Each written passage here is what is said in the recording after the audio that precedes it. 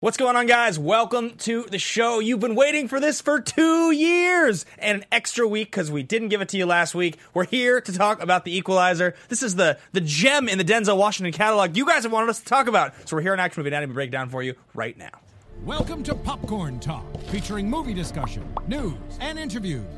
Popcorn Talk. We talk movies. And now, here's Popcorn Talk's Action Movie Anatomy. Boom! It's so appropriate. Yes, it is. Fuqua, Denzel, we're back. Dude, it's been so long.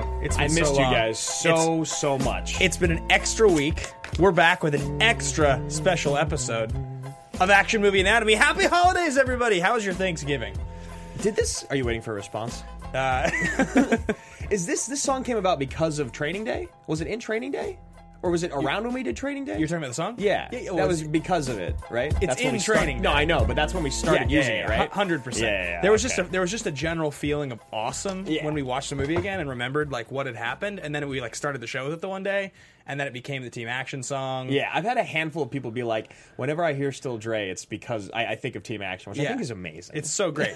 It's just like the perfect song for us because it's like so kind of like ridiculous. Yeah. It's perfect for our age. But it feels because, awesome.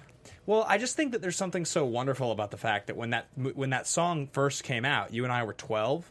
So Yeah. it was just like it was like the coolest song in the world. All the slow-mo, like the hydraulics in the cars, Snoop and Dre and Eminem. And just like being 12 years old and The Chronic coming out and you buying it and being like, I am now a rapper. Yeah, you're like, I like Dr. Dre now. You're like, I was like, my older brother liked The Chronic, the first one, but I get to buy this one. I knew all the words. My like, mom was like, what are you listening? Because Yeah. she could understand most of it because she's Korean. Right. But she could understand like the hard F words Yeah, and right. things like that. And she was like not happy And about they it at were all. hard. And they were very hard. I mean, like, you just even in Training Day, like the fact that you have Snoop in the movie and Dre's in the movie, like, and also the other thing about Still Dre is that that's become the song from that album I think that has endured the most, even though at the time, Forgot About Dre was a bigger hit. Yeah. For sure, it was a bigger hit. Everybody want to talk. But Still Dre is like the song. Anyway, guys, What are we talking about? welcome back. We're here for Action Movie Anatomy on the Popcorn Talk Network, the online broadcast network dedicated to talking movies. All things movie related and pop culture by the bucketful. This is Action Movie Anatomy. We talk about action movies on the show. Yeah. Those action movies adhere, I'm having a stroke, to 4 basic rules. Rule number 1, the hero always plays by their own rules. Of course he does. Denzel. He's Frank McCall. What is the only movie that Denzel hasn't played by his own rules in? Ever? Ever. Actually, I can't go back to the old movies that well. I don't know. Yeah, his the old catalog one. very Well, I mean, the old ones, like, for sure he didn't, because, like, obviously Glory, he doesn't really play by his own rules, and, like... Okay, so since Denzel has become Denzel... The icon Denzel? Is there ever a time where he hasn't played by his own rules? Like John Q, maybe, or Out of Time? No, he definitely plays by his own rules. Yeah. Antoine Fisher? He's like... he's the boss. Yeah. There's probably, like, one, if we were to look them all up, where we'd come across it and be like, this was a weird choice that he made. It would be uncomfortable. It's like watching Cruise and the Mummy. You're kind of like, I don't like when you're you're confused. I would never want to watch Denzel be like... This is going to be a fun episode. There's a lot to talk about because this is as close to a modern day Denzel movie as we've gotten to do. Like Magnificent Seven is newer, but it's just not the same. No, it's a western. Like this is like straight up. This is our genre. Yeah, and he also went out and did like background character work on OCD people and like interviewed them and stuff. So it's like this is Denzel trying, whereas Magnificent it felt like he was like phoning it in. Yeah. So he was like, if I put on this cowboy hat and mustache, I look 20 years younger. What do you think? I'm not even going to do an accent. I'm just going to talk like myself.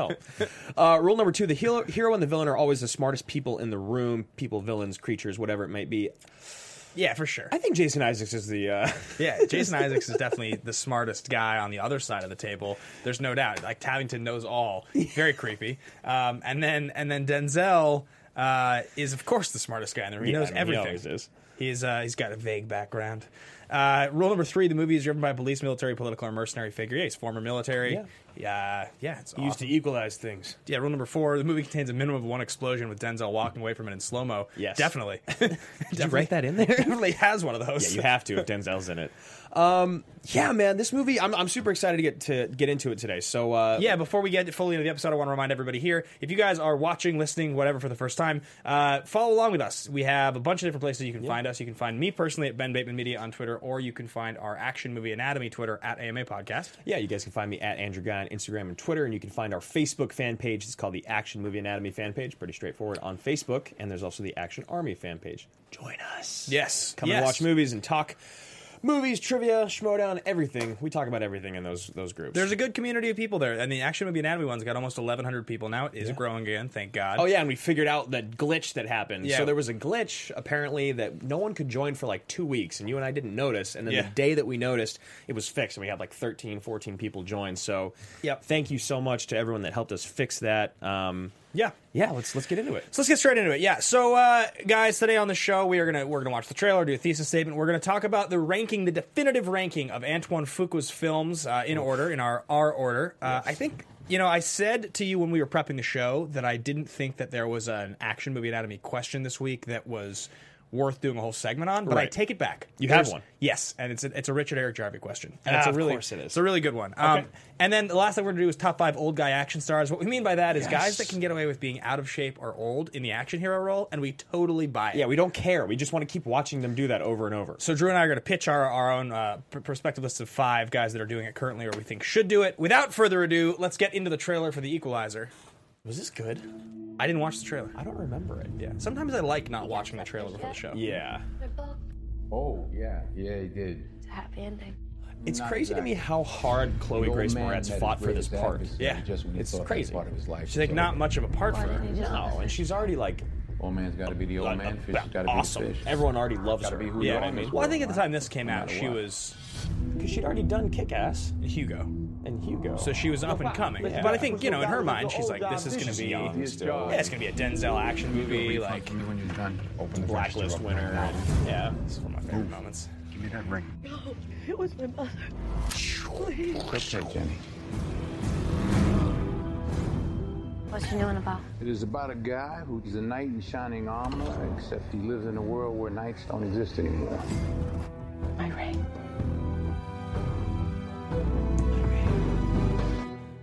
I'm just a regular guy trying to blend in. A regular guy, I work You at can be Lowe's. anything you want to be. Change your world. Plywood is on aisle 4. I promised I would never go back to being that person. But when somebody does something unspeakable to someone you hardly knew, you do something about it. Because you can. I'm here about a girl. Her name's Haley Bennett, right? The other girl? That's that. She's that girl. She's that nondescript girl who's like showed up in everything the last 2 or 3 years. She's really pretty, but she's like kind of a nobody. She's the prostitute. The chick that gets killed. Yeah. Haley Bennett, right? I couldn't tell you. Exactly. But I recognize her. She's been in a ton of stuff recently. 19 seconds.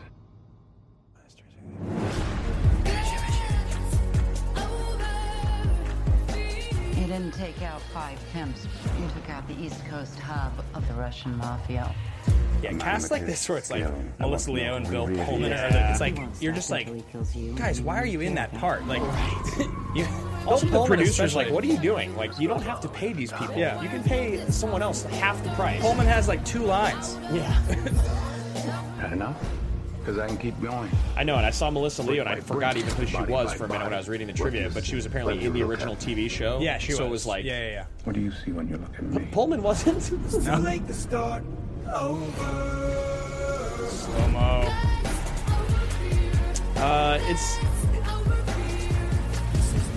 It's weird because I almost feel like the trailer does it a bit of a disservice because it almost seems like too campy. Yeah, for or sure. something. Totally agree. I mean, look, this. Let's be honest. This is a genre of movie that, like, I thought about this a lot. I thought about this a lot for this week's episode, and I was trying to figure out what it is that makes a big star doing an action movie appealing.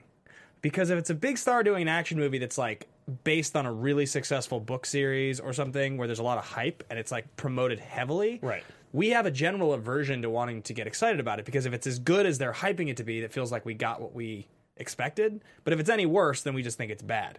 Yeah. So if you think about like a lot of these ones that come out, they sort of come out of nowhere.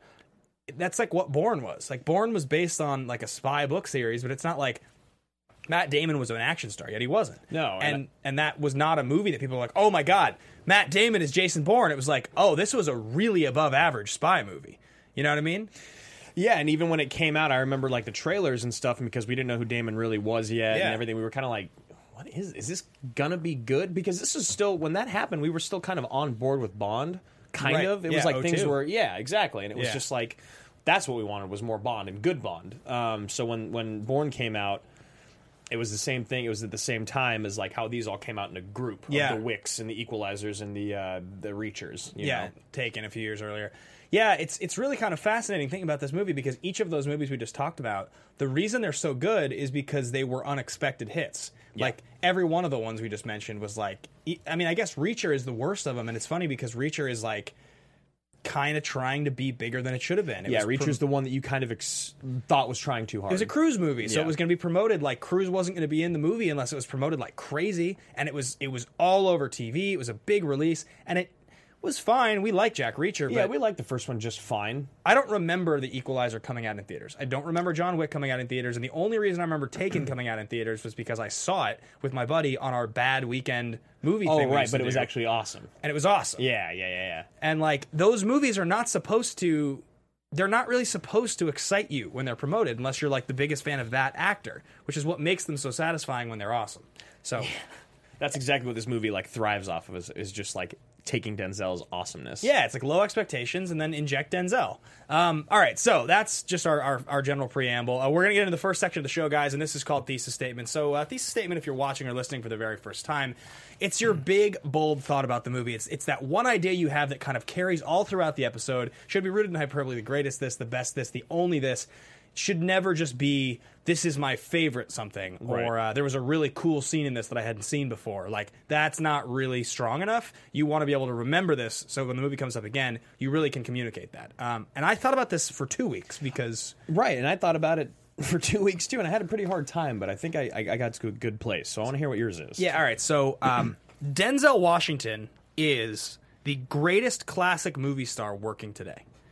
And so I'll tell you exactly what I mean by that. Because when I watched this movie, what I found myself thinking the whole time was like, sure, he's doing the OCD stuff, and he's like organizing his, he's scrubbing his shoe or whatever. But like, Right. end of the day, what makes this movie good is the same thing that made every Denzel Washington to Tony Scott movie good. It's the same thing that makes pretty much everything Denzel's in good, which is that he's the closest thing to the classic studio stars of the 40s and 30s and 50s Right. that we have, where it's like, if you cast Denzel, he's just going to be Denzel. Now, you can say he's a firefighter, you can say he's a cop, you can say he's a lawyer, But he's can, actually just Denzel being those he things. can do the character work. It doesn't matter. Yeah. He just shows up, and as long as he's Denzel, he's super enjoyable to watch. That's like what it used to be. That's what they would cast like Humphrey Bogart Yeah, I was to just do. going to say Bogart in Casablanca is such a great example of that. He's kind of exactly the same in every movie, no matter if he Yep. owns a It's bar, kinda if he's a like private Fox detective, Detective, and that's how it was until it didn't in the 50s and 60s, when these guys started to really like wear prosthetics and do like weird accents and Right. really like immerse themselves into like method. The old days was a studio was like, we've got Burt Lancaster for 5 movies. So Burt Lancaster is going to be or like Rock Yeah. Hudson's handsome. So if we can get him to be super handsome in these movies, For 5 movies? people will see the movies. Yeah. And it's like Denzel has achieved this in a way where like kind of no one else has been able to, because I'll explain, like Cruise, for instance, he's too big. Yep. The expectation has been there for too long for the movies to make money, so the audience doesn't really want to like him anymore. He can't just be Cruise casually in a movie. If it doesn't make money, it's a failure. Yeah, it's not. I mean, it's very common knowledge that most people like Denzel far more than Cruise. People love George Clooney, but George Clooney never really became the guy that just like was comfortable doing like these box office draws. Like, he didn't make 20 Ocean's 11s. Right. He tried to direct The Good German, or that he didn't like he directed, but like Leatherheads, and he Good tried to make all these movies that were kind of just awful. And all he would do was be in, The Descendants and Up in the Air, or these like really bad movies. You don't really have guys that have the star power that Denzel has that just are themselves. He doesn't, even when he shoots for an Oscar, even like in Flight, he's still just Denzel shooting for an Oscar in Flight. Yeah, it's interesting you say that, because it's like we both truly believe that Denzel is a very, very talented actor. We love him, but One of the best alive. he doesn't have to really do it anymore, and he hasn't been. And Magnificent Seven was one of the first examples when you and I were watching it. We were both kind of let down by Denzel's performance, right? Even though we still loved him, it was just like, you just are totally phoning it in here. Yeah. And it's interesting because, when you go back to those old movie stars, it's like, I mean, I can't speak on whether or not Hudson and Grant and all them Yeah. were like phoning it in or not, but like Denzel, doesn't have to do the work, even though he kind of did the OCD work. But like you said, Yeah, he is just Denzel Washington. I think he always does the work. I think he takes his craft extremely seriously. Of course. But, like, it's just...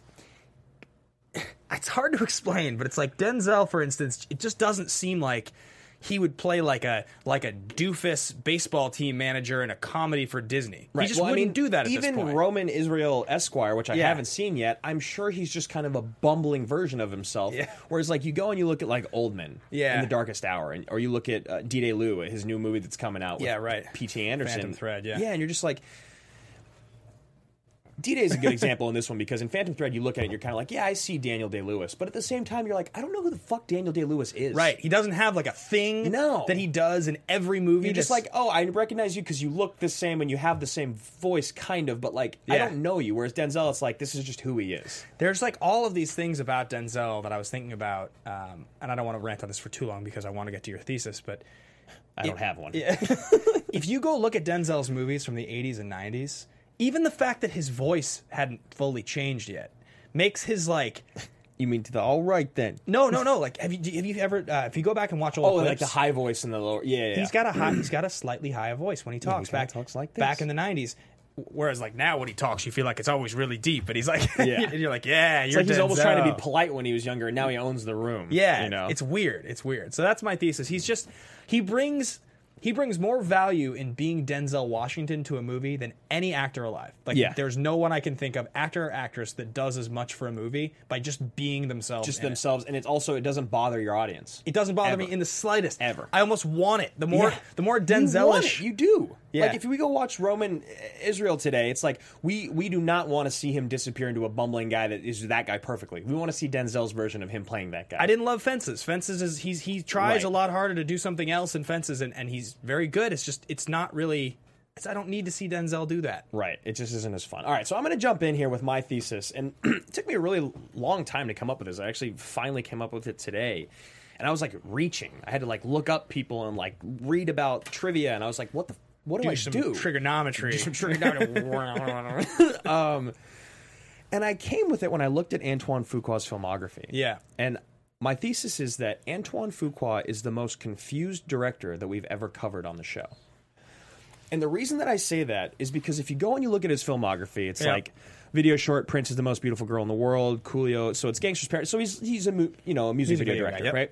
Then he goes to The Replacement Killers in 1998. Yeah. And then he goes back to Usher Live, 99. Then he does Bait in 2000. Yeah. Then he does Training Day. Then he goes back to Tony, and then he does Tears in the Sun, and then he does a documentary called Lightning in a Bottle. Yep. Then he goes to King Arthur, right? And now in the middle of all this, he's got TV movies, shorts, Shooter, Brooklyn's Finest, Equalizer, Olympus, Southpaw. Yeah. He's got another TV movie coming out, Magnificent Seven, another TV series coming Ali out. project, right? Another short, another doc, and then this Ali project. Yeah. And it's like, I look at this, and I go, who is this? Yeah, totally. I look at it, and I'm like, no wonder you and I disliked him for so long. Yeah. And no wonder we disliked him because it was people praised him for being this great visionary director. And it's like, look, Training Day was good and it was fun, and it's like it's fine to go back and watch.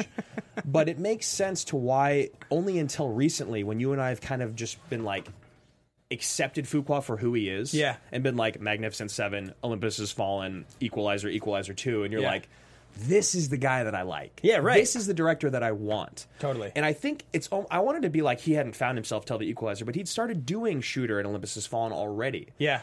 I think he's finally figured out who he is, kind of. Yeah. But looking at his filmography, it makes sense why everything he does is kind of mediocre to me. Yeah. Even though things that are like Southpaw's like good enough. His directing career is the same as Stallone's acting career. Yeah. It's like the same. It's like every time you veer from the path of the thing that you're really good at, it's like hard to understand what this is. And occasionally you do something kind of good, but most of the time it's just kind of shit. Yeah. Yeah, I think I have so much to say about Fuqua, and like because we really do like him now. I like love Antoine Fuqua. I know, and it's true. Someone's just like these guys have a love-hate relationship with this director, and it's true. It's like, but now it's just a love relationship and a hate for his like history. I think we've covered more Fuqua movies on the show than any other director. I think you're right. I was going through and looking. It's like we've done Shooter, we've done Equalizer, we've done Training Day, we've done Magnificent. Yeah, I think there's at least one more. We'll do Equalizer 2. Yeah. You know? Yeah, we've covered a lot of his movies. So I agree with you. I think he is a very confused director. I don't think... Like, I think that since we started the show to now, we have shed our expectation of Antoine Fuqua in a way that makes his stuff so much more acceptable to us. Whereas when we started the show, we hadn't done all this research. We hadn't watched all these movies and talked about it. And I think at the time, we still had a sense, because that was right around the time Southpaw came out. We thought he was... We were like, yeah, he thinks he's this guy, and the world thinks he's this guy. Whereas, like, after really watching it all, it's just like, he's just not. He makes entertaining movies. He makes super entertaining movies. You know, we're going to be all over the place today, I think, because I want to stay on this subject for a second before we move off of it. Richard Eric Jarvie asked the question on Facebook. Okay. And the question was, could Fuqua be the new Tony Scott? I just saw that this morning, and I was going to... So... He didn't mean any disrespect by it, which I get because, you know, we don't really like Fuqua and we love Scott, Tony, but in the highest regard. So what I thought about was that Tony Scott's a better director for like a bunch of different reasons. He had a better visual mastery. He's older, obviously. I mean, R.I.P. now, but he was older. And he had a seemingly better understanding of like quiet character moments. Like that was like Tony Scott's greatest strength, in our opinion, I think, is that he had his moments in those movies where we've talked at a lot of them. Yeah, I mean, the moments between, like, Creasy and... and Dakota. Dakota are incredible. Yeah, he was great at that. He, like, really understood where to place those moments. And as much as it could have come off as heavy-handed, and sometimes, obviously, it did, you know, bring home milk and I took a bribe. Those are great moments. Like, we do love... They're amazing. We love those moments. They're, like, the most memorable moments in those movies. And so, I think that's where... Tony Scott was so successful, where I don't think Fuqua has managed to do that for me. Yeah, and it's interesting, though, because like we talk about towards the end of Tony Scott's career, when it's just him and Denzel making basically the same movies over and over, he really finds his home. And it's like, it is so Tony Scott. Whereas you go back and you watch Crimson Tide, and it's not so Tony Scott. It's like getting there. It's getting there, but at the end, it's like, so you wonder if Fuqua takes Denzel, which he's already kind of done, and made him his muse. He's done 3 movies now. Yep. And and like he accepts the type of director that we've painted him to be. Yeah. And he keeps making these movies.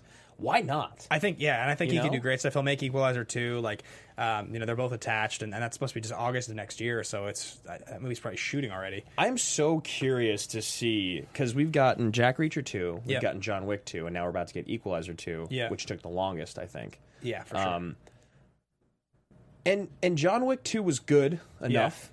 Jack Reacher 2 was a bummer. A lot of people love John Wick 2. I know, and I wonder if we need to go watch it again. I also think we might need to go watch Atomic Blonde again, because someone was just telling me yesterday how much they loved that movie, but our expectations were so high, you know? Yeah, they all do. There's something else I want to point out, but I'll wait. Yeah. Well, no, I'm done. Oh, I was just going to say, Atomic Blonde reminded me, all of these movies do the same annoying thing, which is that they all have the final 10-minute scene where the hero has to go kill the ultimate villain in this way, where I'm just like... Yeah, even in this, it was like, who cares about Pushkin? Yeah, I don't need you to kill Pushkin. Yeah. And in Atomic Blonde, it's like, why do you need another outfit change? I don't need the scene. This movie's already too long. Like, that's true. I obviously, when Equalizer 2 comes out, we will cover it and we will rank the sequels for sure. That is something that will happen. All right, so I think we'll continue talking about the Tony Scott Antoine Fuqua question as we go, because there's more to talk about, but I want to continue getting through the episode. So let's get into Bolt's. That's not what it is. Let's get into fist pump moment. I can read. Fist pump moment's that moment you're watching a movie, something happens, you're just like, yes, this is so good. I'm watching this movie. You want to. I think these days, you and I don't watch the movies together very often, so fist pump moment is usually the moment that I pause the movie and text you something. Yes. That tends to be what I notice now, and I'm excited. I remember texting you about it. I'm very excited about my fist pump moment this time. Yeah, so I'm gonna go with mine first, because I think we can both agree that the moment when he's like, 16 seconds, and he turns around and kills everybody is incredibly amazing. It's the best moment in the movie. It's the best moment in the movie by far, but... Yeah. My favorite part of that scene, my fist pump moment, is when he goes up to the dude who's bleeding out on the ground, dying. Yeah. And he's like, what is it, $9,700? Yeah, $9,700. $9,700. He's like, that girl, her life is going to go on. She's going to keep on living. Yours ends here, right now, today, over $9,700.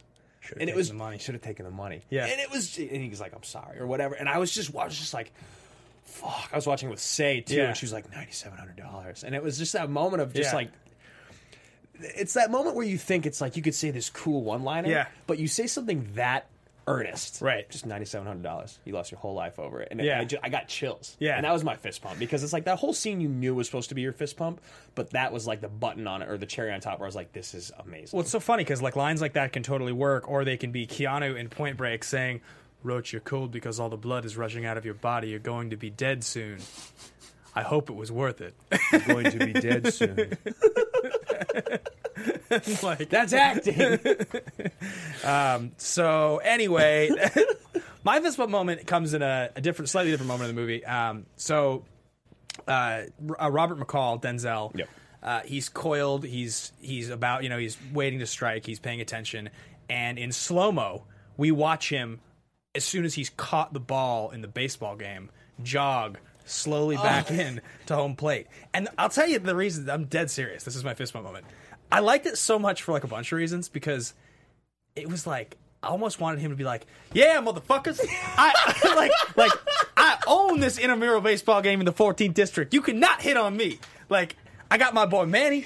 Manny's like the security guard. Like and like Denzel's just like, of course he's like a really good fielder, and he's not going to drop the ball. And he's got the perfect form, and he like. But the best thing too is that he's not even playing good baseball because he doesn't call it. He just gets in the way of the other person, which is like total bad baseball etiquette. But yeah, that moment for me was I laughed out loud. He like slow mo jogs in with like the sunglasses. He's like super serious in the face. Someone last night. He's just like, I had 100% forgotten what your moment was. Yeah. I'm so glad that I didn't ask. That was my fist pump moment. It was just everything about Denzel that I like, and I just like love the fact that Foucault was like, we need that moment. Yeah, we need to get that shot in. It's got to be slow mo. He's got to show that he's a dominant baseball player. Also, look, we've got to get this pickup day shot in the baseball field. Let's move. All right, guys. So those are our fist pump moments. Please send them at us at MA Podcast or throw them on the Facebook fan page. Okay, everybody's set for the shot. Denzel, where is he? He's at the hot dog stand. Denzel, put your shirt on. We just need you to slow mo. Just run. Jog in. We'll add the ball in later in post. So let's get into star profiles here. We got Jason Isaacs, who is what? Martin Sosis. I thought this was Jason Isaacs this whole damn time. It's a typo. It's Jason Isaacs. So Martin Koskes. Did you write down where he's from? I didn't, which I would love for you guys to tell me where on earth Martin Koskes is from, because he's from a place I've never heard of, and it's not often that I actually just hear of a country where I'm just like, I've never heard of that place. So that's him. He was in Sin City, A Dame to Kill For. He was in The Amazing Spider-Man 2, and he was in Noah. He was also in the Lord of the Rings trilogy. And he's kind of one of those guys that is just going to be a tertiary character or kind of like a hollow villain for most of his career. He's not a bad actor. He's actually really good in this movie. Yeah, he is. I think that he does a really good job at just being straight up evil. But what are you going to tell me? I'm going to tell you where. You keep talking. Okay. I'm going to write it down here. But he's the type of guy where you and I have seen Lord of the Rings 100 times, and we're talking about it today where, who he is in it, and we're like, is he an elf or is he no, he's a dwarf. Oh wait, no, he just stands next to Galadriel when she's talking. And like, oh yeah, that's him, right. And same with Amazing Spider-Man 2. He's like Dr. Ashley something in there. And so anyway, I like Martin a lot. I think he's a great actor. I don't think that he'll ever do much with his not do much with his career. That's not fair to say. I don't think that he'll ever break to the next echelon or the next tier of level of stardom. This feels like the biggest type of role he'll get is really terrifying villain who's like across from Denzel in a Fuqua movie. Yeah, and he's pretty memorable in this movie, honestly. Yeah. Except for the fact that I thought he was Jason Isaacs the entire time and announced the movie as though he was Jason Isaacs. I mean, this picture we have of him up here, he's very creepy. Yeah, he's creepy. And that scene he's really good in that scene. He's very evil. And his death is great. His scene where he leans back after something. He's covered in tattoos. Oh, yeah. It's that weird shot that fades into the city. Yeah. Yeah. It's another one of those Fuqua moments where you're just like, you fancy yourself to be an artist. Yeah, exactly. You really want to make something artistic here even though that's not what this movie is. Yeah, and if you pull up, I think Martin's IMDb, or you pull up the IMDb of this movie, it shows a scene, or it shows a BTS shot of Martin sitting there in the chair with the tattoos, and Fuqua sitting next to him kind of being like, yeah. And it's like, what are you saying? Yeah. He's just sitting there. He doesn't say a word.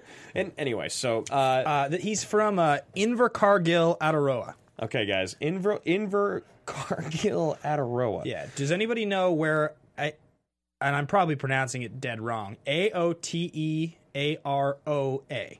Oh, so it's in New Zealand, they're saying. Ataroa? Yeah. Crazy. Yeah, so I was waiting for the next comma New Zealand. Yeah. In that. So thank you guys for clearing that up. Yes, we know Jason Isaacs is not in this movie. So yes, that's Martin Koskas. Yeah, then you go to the other side to Denzel, which is this is an interesting time because he did Safe House in 2012, he did Flight in 2012, and he did Two Guns in 2013. So it almost felt like Denzel was like falling off, but he got a Flight. You know, Flight was like an incredible performance from him that had kind of broken what he'd been doing for years. Flight's really good. That movie, like, it was on TV the other day, and I watched a bunch of it. Like, that movie's very good. I like it. I like it a lot. Yeah, it's so when I was staying on your couch during the worst phase of my life, I was drinking a lot. Yeah. You're like, you really need to watch Flight. It's really good. And I remember just watching it and being like, I could be a pilot. It was not healthy. But my point, though, and then you turned on the heat. And then I turned on the heat and set off the fire alarm. And I don't know how I got turned on. I don't know what happened. I don't know.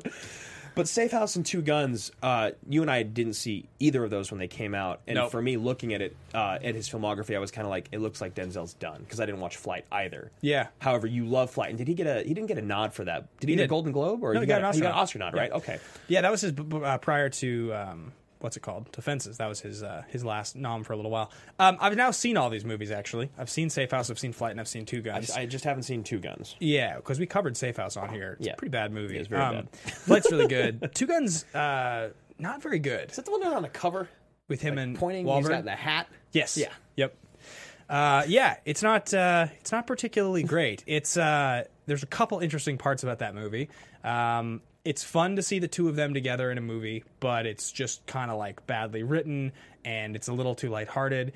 Paula Patton's in it, still looks great, topless. That was kind of interesting. That's interesting. It is weird when like these actresses do that late. I know, because it's like she had already later in their careers. Totally. Like I remember watching it and it happening and being like, huh. I didn't think that Paula Patton was still at the phase of her career where she would do this in a movie like Two Guns. You and I had that conversation numerous times throughout Atomic Blonde, where it was just like, I mean, unless Charlize is the one that's doing this, it's like, what is Stilisky doing? Is he anyway? But we don't need to speak on that. We don't know. So what I do think is fun is the top 5 old guy action stars, old or out of shape, current or potential or present or previous. Yeah, the idea here is that like when Denzel walks away from an explosion in like pleated khakis with like a tucked in checkered shirt, or when he gets out of the car in the beginning of Deja Vu and he's like clearly 40 pounds overweight, you're like, it's not even like overweight. It's like the idea that it's action star. It's like the idea that you're supposed to be like the super capable action star, but you like kind of look like you haven't really worked out in about a year. You kind of look like, you know, you probably get the California burrito a couple times a week. Right. Like, Jonas Tiger made a great. This is one of the greatest examples of all time. Was Halle Berry in Swordfish? Oh yeah. When you were like, you've won an Oscar. Yeah, right. You don't need to do this. Totally. You know. And anyway, so let's just riff here. So my favorite that I have to list first is of course Mr. Russell Crowe, because he was supposed to be McCall in this movie, which I'm glad that Crowe wasn't, because he wouldn't have been able to be in The Nice Guys if he'd done this movie, I think. Well, here's my thing. So I thought about all these guys, right? Couple things I noticed. First one. Made me really sad to think about the fact that we don't have like a dearth of awesome, super like name recognition black actors in their 60s, or who are like very out of shape that get those kind of roles. Because I was trying to think of guys in this conversation, I couldn't really think of very many. Most of them are like super charactery, like they're just no business being an action star, right? Or they're younger. Or who's someone that you were thinking that's like super character that has no business? I'm just trying to think of the guys that get the roles. I'm like, well, Morgan Freeman's like literally 80. I see what you're saying. He's like, he's not going to get it. Like James Earl Jones is like literally 80. He's not gonna. You're not gonna have him be an action star at this point. I was like, Idris, too young. He's like a legitimate action star. I mean, Idris would kick my ass. In real Terrence life. Howard, Don Cheadle. These guys are younger. I was trying to think of like, and also like, it wouldn't be funny if they were like out of shape. It just doesn't seem like their character. Right. I was trying to figure out why that was. Yeah, and Cuba Gooding became a joke. Right. Yeah, it's really tough. Weird. Jamie Foxx, like he's younger. He's still too young because he was a badass in Baby Driver. Yeah, and I think it's probably because the vast majority of the guys we're thinking of were guys that were coming up in the 80s and 90s. I bet Ving Rhames could still pull it off somehow if he was like actually in a good movie though. Because maybe I don't know, man. As Luther, he's like Him waddling Yeah. away at MI5 is one of the... All right, I just strike that from the record. Samuel L. Samuel L. could still do it. Yeah, that's a good That's example a great of a example. guy. who Thank could- you, Scott Boswell. Yeah, he Even could though you pull wrote it off. Samuel E. Yeah. So I don't know. So all right, so some of the Yeah. guys. So like here's some of the ones I thought of. Russell Crowe. I don't think I could take seriously as an overweight action star. God damn it. Because he's too good doing it as a comedy. He looks way too hilarious. He's Yeah, just it's yeah. something about the roles Just- that he's he like did Kilmer prior. couldn't do it. He was too much of a leading man. Yeah. Whereas even though he's like pretty old, Brendan Gleeson would be excellent. I love it. I believe Brendan Gleeson. I even believe Cox could still do it. Yeah, I do. I don't know. I actually had them written down on this piece of paper that I threw away. So Gleason's probably my single favorite. Yeah, and the other ones that I had are guys that are just are action stars. Yeah. and they're just older, but I'd still believe it, like the Willises of the world. Yeah, for I sure. can see Willis get out of shape. I can see Stallone get out of shape because he kind of is in the newest Rambo. I think that if Gibson gained 50 pounds, Dude, I love it. Yeah. Love it. like pretty overweight old Gibson would be excellent. We should cover Bloodfather on the show now that we've both watched it. You loved it? It was good. Yeah. It was real good. I actually watched Daddy's Home, too. The first one? Daddy's Home 2 with Oh. my sister. I haven't seen the first one. Was it pretty funny? It was pretty funny. Yeah, Gibson's great. I'm still gonna see it. Such a dick. So another one I had, I love Gibson, Costner. Yeah. You know, after doing Yeah. Man of Steel Yeah. again, I was like, I don't even want to see Costner gain weight, though. I just want to see him get old. Yeah, and old be, guy. like, super badass. He'd be a good old guy action star. I agree. There was a couple others that came to mind for me that I really, really like the sound of. Well, he's only 53, but I think Clive Owen at this point in his career could pull off old guy action star pretty well, and it wouldn't even Getting bother there. me if he was a little out of shape. Yeah. I think he could do it. Brosnan, I think. I wrote Ford because he just did it when we watched The Force Awakens. Yeah, but I thought he was pretty sweet in The Force Awakens Really? still. I did. And I believed it for a second. And, like, I honestly think that when the next Indiana Jones comes out, if he has a moment in that, maybe. it could be sweet. Yeah, I don't know. Yeah, that's fair. Do you think Connery could still do it? No, he's Connor's like 90. I know. The other guy that came to mind, last one before we move on, is Ed Harris, because Ed Harris I think could be like really crazy. I think if they made him like a really ruthless, Oldman, too. crazy, Could always yes, be scary. Yeah. yes, Yeah, it's the thing, though, because these guys that we're getting into, it's like the Oldmans and the Harrises, who we actually probably out of this conversation we think would be the best. Yeah. It's because they're such good character actors Right. that it doesn't matter. It's like Liam So Neeson. That's why he was so good. yeah, so we're running long on this, or running short on time. So we're gonna kind of breeze through production really quickly. So Richard Wank wrote this, and one thing that I thought was really interesting that I wanted to pull up that I read on trivia was that this movie was in basically development hell for about a decade. Yeah, right. It was originally developed by the Weinstein brothers. 2005. That's a bummer. Yep. They brought in a couple novelists to do it, and then the first script was supposed to be with Paul McGinnon to direct, with no progress in 2010. The rights were sold, blah, blah, blah. Haggis was brought in to write another draft with Crowe to play Robert, and that didn't happen. They both dropped out, and then Denzel saw it and expressed interest in Well, playing there was it. also then the period of time where Nicholas Winding Refn, who did To Drive, was supposed to do it. Then it was offered to Rupert Wyatt, who did Another Planet of the Apes, so he turned it declined, down. Yep. And then finally it got to Fuqua. I think that Fuqua was the perfect director, honestly, to have done it at the point that he did it. Yeah, and I think that Denzel is the perfect actor to do it over. I mean, I guess the other main person was Crowe, but Denzel is way far and above better for this role. Richard Wank, the writer, is a guy that we've talked about on here before. He's Yeah. done a bunch of movies that we've covered. The movies he's done have been like Expendables 2, Jack Reacher 2, Magnificent 7. He got his writing career started like at 50. He's one of these guys that just broke in kind of late. Yeah. It's directed by Fuqua. We talked about him a bunch, and the producers largely. Todd Black is a guy that he's the main guy. Todd Black's covered a bunch of movies that we've done on here. He did, or maybe done a bunch that we've done. He did like Taking a Pelham 1, 2, 3. Predator? No, he's in Predator. he did Equalizer, but he's just done a bunch of movies with Denzel. So like Antoine Fisher, Great Debaters. He did The Pursuit of Happiness with Will Smith. He's like definitely a pretty big name guy. He's doing the sequel as well. There's like 7 or 8 producers on here, including Denzel. Yeah, and like I said, since we're running a little low on time, we'll skip past those. But what I do want to do before we hop into box office is rank the Fuqua movies. Yes, I think that's a great plan. I think we should, the definitive ranking of Fuqua movies. We do them all? I think we do them all. I mean, the only ones we could strike from the record if we wanted were the ones that you and I have both collectively not seen. So I haven't seen Bait, Nor have I. and I haven't seen Lightning in a Bottle, but I've heard that's actually really good. That's a documentary, though, so Yeah. we can stay away from that one. The Replacement Killers, I've seen. Yep. Training Day, Tears of the Sun, Sun. I've seen. King Arthur, I haven't, but I'm I've pretty seen sure we that. can throw that in there. Shooter, Brooklyn's Finest, Olympus Has Fallen, The Equalizer, Southpaw, and Magnificent Seven. Richard Eric Jarvie's going to be so mad when we put Southpaw out of the number 1 spot. Yeah, so I can tell you guys right now, Southpaw is not high for me. I like that movie more than you do. Yeah, maybe, how many is there? 8? I'm continuing to write them down here. So we got Replacement Killers, Bait, Brooklyn's Finest, Tears of the Sun, Training Day, Southpaw, Magnificent Seven, King Arthur. So the worst one's got to be King Arthur, right? Or no, is it Brooklyn's Finest? Am I missing one? Oh, Shooter, I forgot to write Yeah. down. Read them out to me one more time.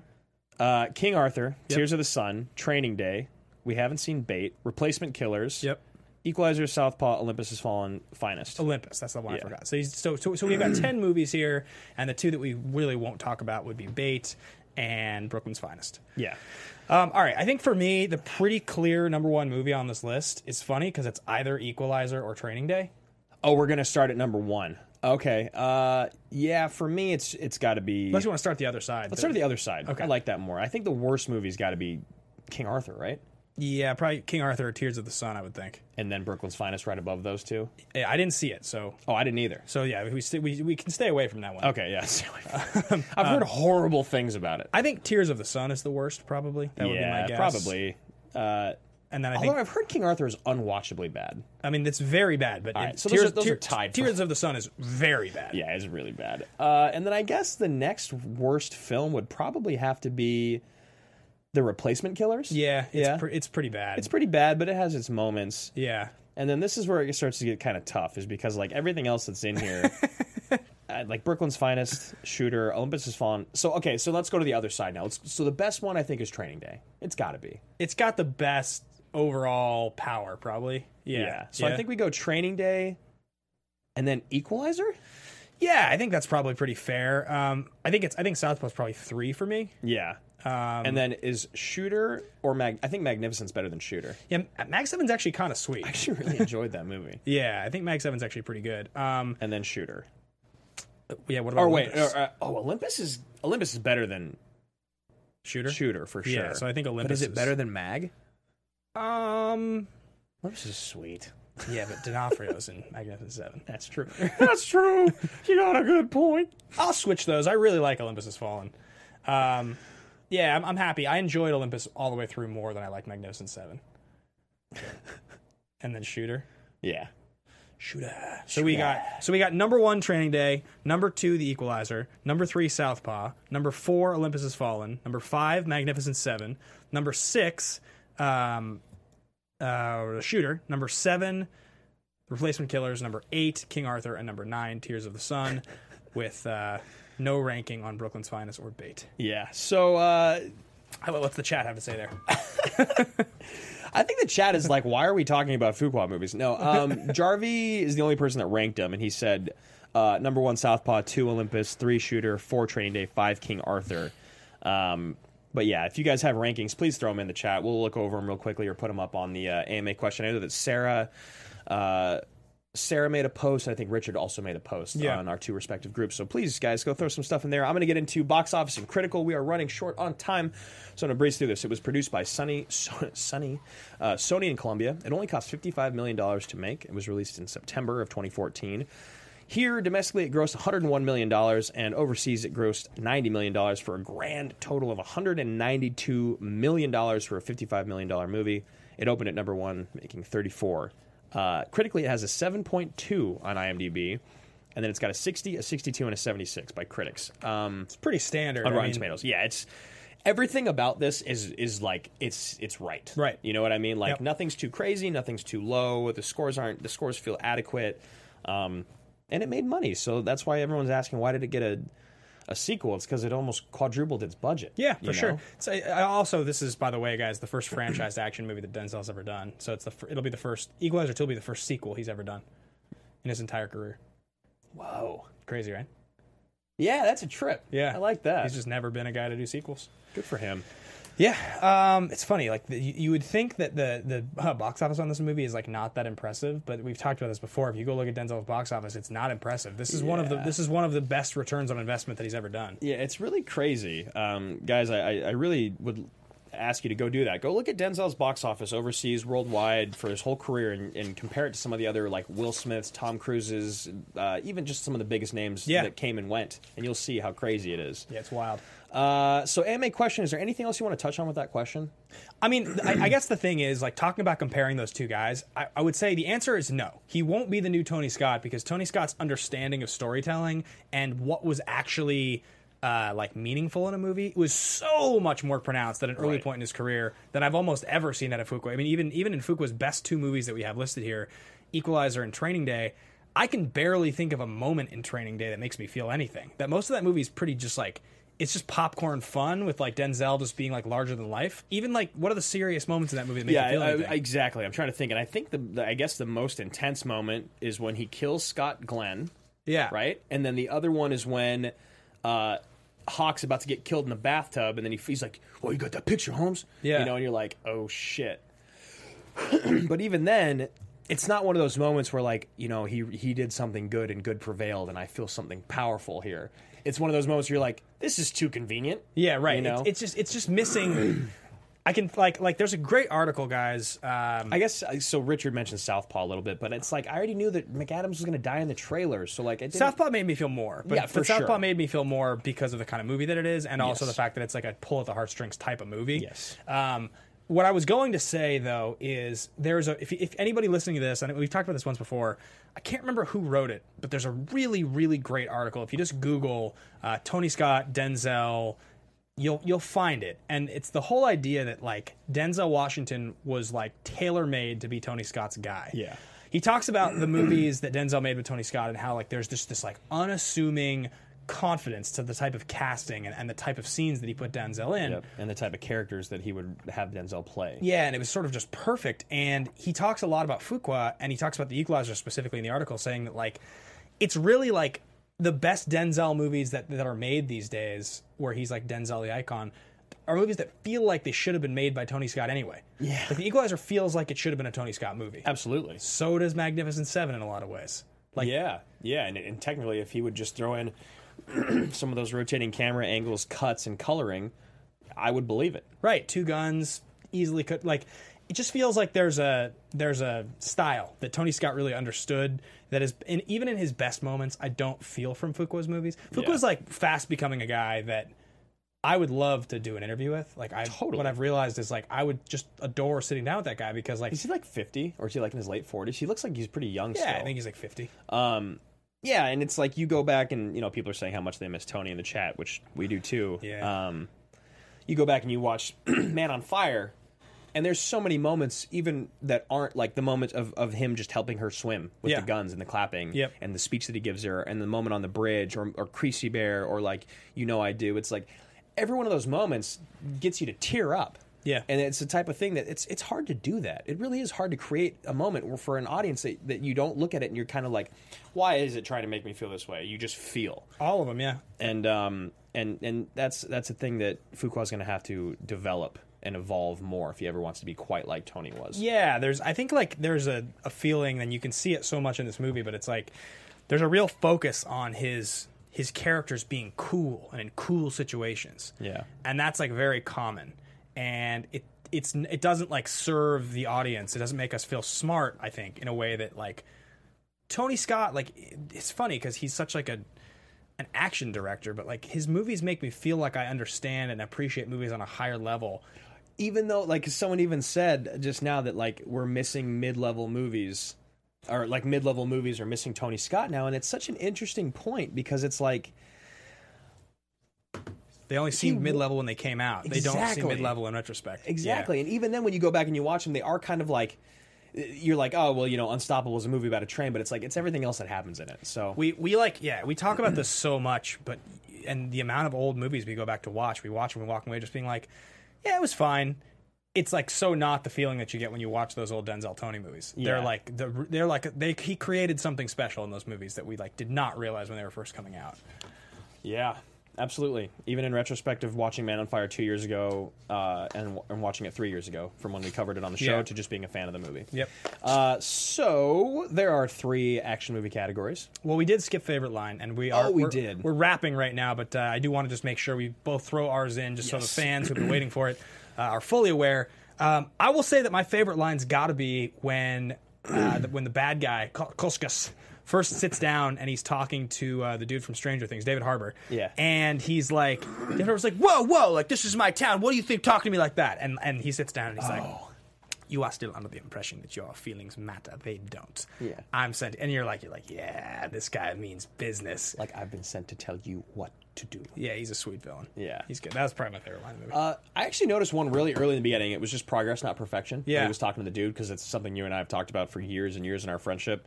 The other one was when you pray for rain, you got to deal with the mud, too. Yeah. It's just like a sweet Denzel line. For sure. Yeah. All right, those are our favorite lines, guys. We talked AMA question. There are 3 action movie categories: totally ridiculous, totally legitimate, and ridiculously legitimate. Totally legitimate movies are going to be like The Fugitive and Gladiator and Lone Survivor. They're serious. They hold together well dramatically. They don't really ever fall apart. Totally ridiculous. Con Air, Face Off, The Fifth Element. Demolition Man. I mean, they're like very silly and they're ridiculous, but they're still awesome. And then the middle category, ridiculously legitimate. They're movies that are like very kind of silly, but they're held together by at least one really, really strong, dramatic, or impressive or important principle. A great performance. Yeah, The Rock, Predator, Point Break. Something about them is special. And this movie's totally ridiculous, I think. Right? Is it? I think it is, because even in its best moments, even in Denzel's sweetest moments, it's like him walking away from an explosion in slow-mo, or like him killing a bunch of dudes and like checking his watch. Yeah, exactly. He's like, 19. Even the stuff about like him being OCD, like as much as I appreciate him doing the background work, yeah, it doesn't feel. It like doesn't even make sense. Like most of it is just like there, and you're just like, I wonder why he's doing that. I don't care. He's going to kill a bunch of people. Yeah. I mean, I'm going to throw it in the middle category, ridiculously legitimate, just because I felt enough in this movie, and I thought there was enough badass moments, and like I thought Denzel might die, and there was enough for me to where it was just like it didn't feel completely ridiculous. And also I think it was because the person I was watching it with was like so blown away by the movie, which I also thought was awesome. So I'll throw it in the middle category. All right, guys, there's only one last thing to do on the show, and that's called The Pitch. So, guys, coming up next week, I think Andrew and I are both are we in agreement we're going to do it? I'm cool with it. I haven't seen it since theaters. Yeah, Master and Commander, Far Side of the World, Peter Weir, 2003, Best Picture nominee. There's a talk of a sequel coming out this week. Russell Crowe went on record talking about a sequel, so this will be a lot of fun. I like this movie. This will be a fun one to cover. And it's one of those rare occasions where I don't know the movie that well, or you don't know the movie. I don't remember it. I don't know. Well. Yeah. So, and we love Crow, so hell yeah. Yeah. So we'll see you guys next week, same time, same place for Master and Commander, Far Side of the World. In the meantime, if you want to follow along with either one of us, you can find me at Ben Bateman Media on Twitter and you Instagram. Can find me at Andrew Guy on Twitter and Instagram. And, Facebook fan group, all those things. Thanks for listening. Thanks for watching, guys. Apologize for being a little late starting today. We'll see you same time, same place next week. Bye. From producers Maria Menounos, Kevin Undergaro, Phil Svitek, and the entire Popcorn Talk Network, we would like to thank you for tuning in. For questions or comments, be sure to visit popcorntalk.com. I'm Sir Richard Wentworth, and this has been a presentation of the Popcorn Talk Network. Views expressed herein are those of the hosts only and do not necessarily reflect the views of the Popcorn Talk Network or its owners or principals.